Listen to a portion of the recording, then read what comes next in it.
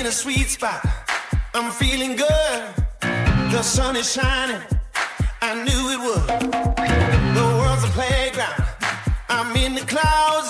Let me show you what it's all about. Check it out. Varje vecka tar vi tempen på vad som händer inom den digitala världen. Så med vår omvärldsbevakning så ser vi till att du enkelt håller dig uppdaterad. Vi pratar om veckans räckvidd, update och spaning. Och det handlar om allt från nya uppdateringar och funktioner till vad det snackas om på sociala medier. Vi spånar även om vad som kommer ske framöver i den digitala världen. Den här podden är byggd på vårt koncept som vi har haft sedan början av 2017 i bloggformat. Och den hittar du på vår hemsida med samma namn. Välkommen till veckans digitala check.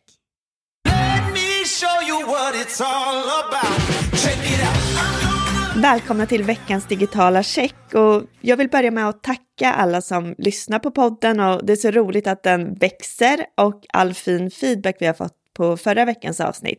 Det var ju jättekul att vi hade Elin Nylund som gäst och att ni faktiskt också verkar ha uppskattat det avsnittet väldigt mycket. Vi har ju också fått in väldigt många härliga kommentarer om det, och hon ger väldigt många tips inom filmproduktion.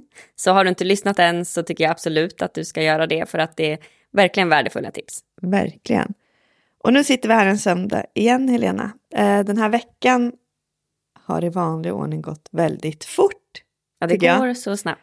Men den här veckan för mig, alltså jag har känt mig ganska mörbultad i kroppen, men jag har varken tränat eller gjort något sånt. Men jag har bara känt mig liksom, lite mörbultad, och jag vet inte riktigt, du har ju gjort väldigt mycket saker. Jag tror att jag kanske får din...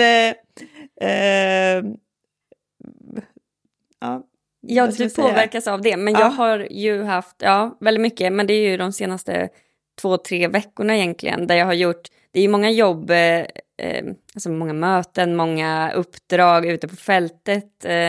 Och också att jag har gjort många saker privata det. Saker. Ja, alltså jag har varit på en blind date, jag har varit med vänner, jag har träffat... På middagar. Ja, middagar. Ja. Det har varit många saker som är jättekul, men som ju också sätter sig i min kropp på olika sätt. Även om jag älskar allt, både jobb och det utöver det. Men det har också varit sportlov, vilket gjort att det har varit lite färre möten och mer produktion på kontoret. Och det blir ju så oftast när vi har varit ute och kört. Ja, men jag har varit ute hos kunderna, filmat, fotat, intervjuat, så brukar vi alltid få en vecka där det verkligen är att producera, att ta fram texterna, filmerna. Men utöver det så har vi också faktiskt varit ute. Vi har ju varit med Elin Nylund som vi anlitar i ett projekt med Volkswagen Group Sverige där vi har filmat. Det är väldigt roligt alltså när vi gör de filminspelningarna på plats med deras medarbetare är det ju. Och det är drönare när vi åker med bilar på vägen. Ja, men väldigt snyggt, det kommer bli superbra. Och sen har ju du och jag varit i Motala. Ja, med Hagmans tak. Och jag tror också att det här bidrar till att jag känner mig lite mörbultad, för att jag är ju faktiskt livrädd, måste jag säga, när jag kliver upp på de där taken. Eller jag är inte höjdrädd när jag är där uppe, utan det är mest den här stegen. Även fast det är liksom skydd, räcken och sånt, och det här var ju inte ens så högt. Men det är någonting med de där stegarna. Jag får lite svindel som gör att jag krampaktigt håller i mig. Alltså jag släpper inte en sekund någon hand. Gud. Och jag tror att det gör mig väldigt slut. Ja, jag tror också det. Men jag tycker att det är lika roligt varje gång. Eftersom jag vet att det kommer gå bra allting, så tycker jag faktiskt att det är väldigt komiskt. Jag står alltid längst ner och filmar när du går upp. Och då har vi ju på film att du håller dig verkligen krampaktigt upp för varje steg. Och sen ser man han från Hagmans tak som går bakom. Ja. Som, helt chill. Ja, precis. Går han upp där? Ja, det är väldigt kul. Och sen kommer jag efter med kamera och utrustning och så dels det var lite påfrestande då för mitt psyke, men också att jag fick köra en skåpbil, och där är jag också lite rädd inför när jag ska göra nya saker där jag inte känner mig bekväm, och det var manuell bil och jag såg inte, man kunde inte se i backspegeln. Så där var jag också lite... Ja, och där har jag också filmer ifrån. Jag pratar ju om att alltså det vore väldigt roligt att sätta ihop en film där du Alltså vi har ju också filmen när du nästan förfryser fötterna när vi är ute med OKQ8 på en fotografering och sen ändå ska köra en ny bil även där. Och, det är väldigt kul. Jag kan göra en film bara om dina upptåg. Vad gör man inte för sina kunder? För det är ju väldigt roligt. Vi hade ju jättekul med dem där och vi fick veta mer om deras processer. De skulle göra någonting nytt nu som de vanligtvis inte brukar göra och fick lära oss mer om det. Det är också att det var 2 medarbetare som vi hade träffat tidigare.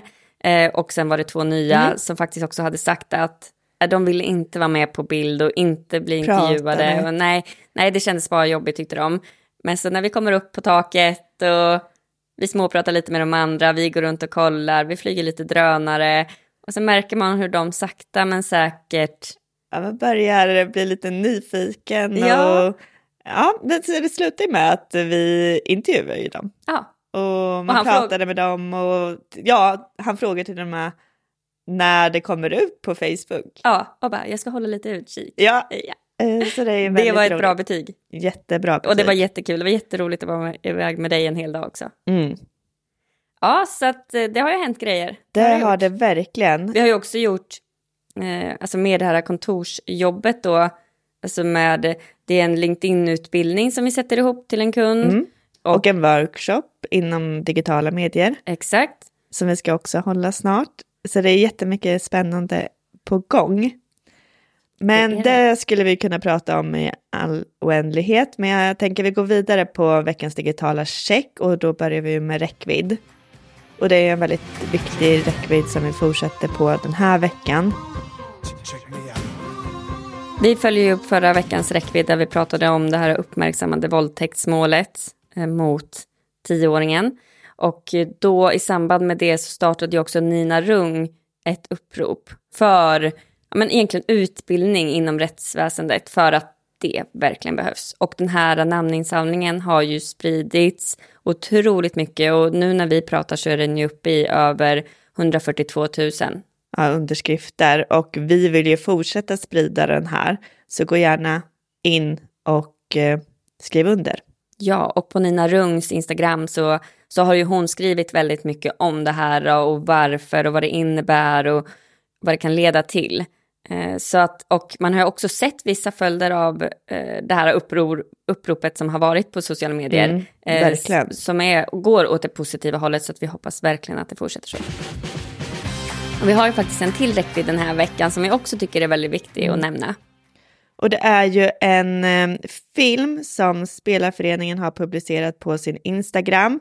Och att damallsvenskan saknar kollektivavtal så de har ju gjort den här filmen för att uppmärksamma det och att de vill ha en förändring för att nu står de utan. Och de förslagen som har tagits fram de är sämre än de som skrevs för 10 år sedan. Så det här vill vi också uppmärksamma och att det blir en ändring.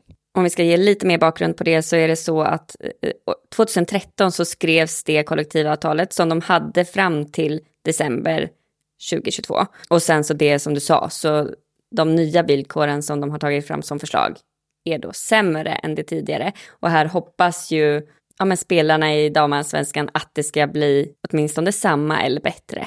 Och det hoppas vi också. Det är bra att de här frågorna lyfts.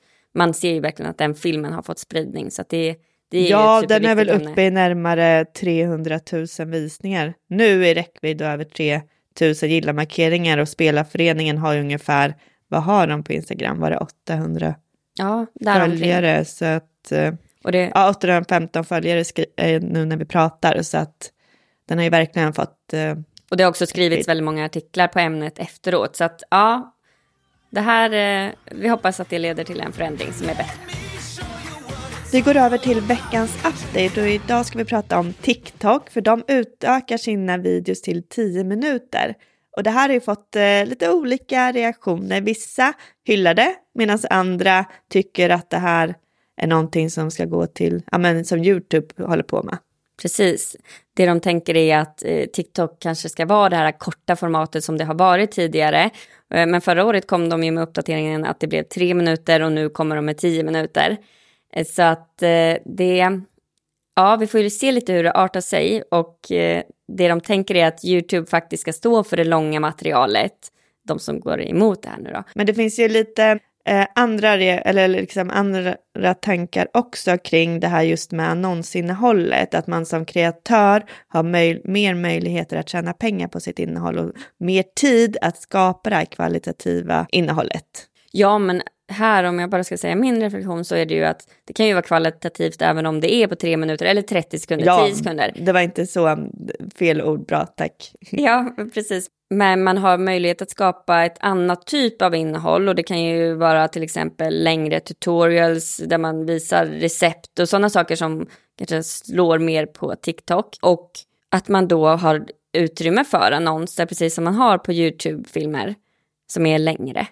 Så att det återstår ju att se lite hur det här blir när det väl kommer. För uppdateringen ska komma över hela världen. Alla ska få tillgång till det. Har man inte fått det än så kommer det komma. Ja, men jag tänker de filmerna som jag får upp i mitt flöde. Där kollar ju jag oftast de här. Och de flesta går ganska långt. Alltså jag tror det är 3 minuter. Och de vill ha till och med mer att säga. Så det blir del 2. Det är i och för sig ett sätt att få dem att kanske följa lite mer. Så den delen kommer ju vem. Men jag tror ändå att det kommer att bli längre innehåll på TikTok. Samtidigt, jag gillar ju när det är där korta. För att jag scrollar så snabbt. Jag kollar och så är jag kvar en liten sväng. Sen så scrollar jag vidare. Och sen så har jag YouTube för de längre. Fast jag tror om det skulle komma som ett YouTube-format, alltså innehåll på TikTok, så hade jag ju kollat där med. Så att, jag tror ändå det är bra. Det är så poppis nu med de här mini-vloggarna. Och jag tror vloggformatet, att man gillar det på det här sättet. Just också att det är i stående format på ett annat sätt än på YouTube. Men man får ju med mycket mer delar i sitt innehåll. Det öppnar upp för att man kan vara lite mer personlig och att det blir lite mer ofiltrerat, äkta, nära. Så TikTok går ju mer åt det hållet också. Vi följer upp det här. Vi går vidare med veckans spaning och idag ska vi prata om varför sociala medier är viktigt i en lågkonjunktur. Och vi kommer att nämna några saker som är fördelaktiga just för att hålla sig synliga på sociala medier. Och det första jag skulle vilja nämna är: ta chansen och stärk ert varumärke på sociala medier. Att ni bygger och behåller relationer med era befintliga relationer som medarbetare, kunder och följare så att ni är top of mind. Ja, och du och jag lyssnade ju på en föreläsning med Christer Olsson som våran kund SJR höll. Och han pratade ju mycket om att inte dra tillbaka på saker i oroliga tider. För att det kan skapa ännu mer oro. Och negativa effekter. Och jag fick verkligen en tankeställare när vi såg den där föreläsningen och blev så inspirerad. För så är det ju verkligen att när man börjar kanske dra tillbaka saker så börjar ju tankarna spira iväg på saker som kanske egentligen inte är sant. Men det vet jag själv också, speciellt när man är kanske lite nervös, orolig. Och det här är helt klart samma sak som på sociala medier eftersom vi jobbar oftast ur ett employer branding perspektiv som är medarbetaren i fokus. Och då tycker vi att det blir väldigt viktigt att man fortfarande är ute hos sina medarbetare, pratar med dem och fortfarande synliggör sig på sociala medier. Och det man kan tänka över i lågkonjunktur är ju resurserna som man har. Och det man har möjlighet att göra ska man lägga på att lyfta de positiva delarna. För det skapar ju också en mental styrka som är viktig att ha med sig. Och ger medarbetarna fortsatt självförtroende, för där vi vill förmedla och bygga är ju trygghet, utveckling och att vi arbetar framåt och att vi hjälps åt. Och för att sammanfatta det här då: bygg och stärk relationerna med era kunder, medarbetare och andra kontakter. Då kommer ni fortsätta vara top of mind. Och med det sagt så ska vi fortsätta våran söndag. Och jag kommer faktiskt att stanna inne även om det är strålande sol. För jag kommer kolla på skidskytte och sen så är det Hammarby. Ja, och jag ska faktiskt ta en promenad hem för jag vill börja den här imorgon då måndag på ett lite mer skönare sätt i kroppen. Härligt. Så att vi hörs nästa vecka och tack för att ni lyssnar. Hej då!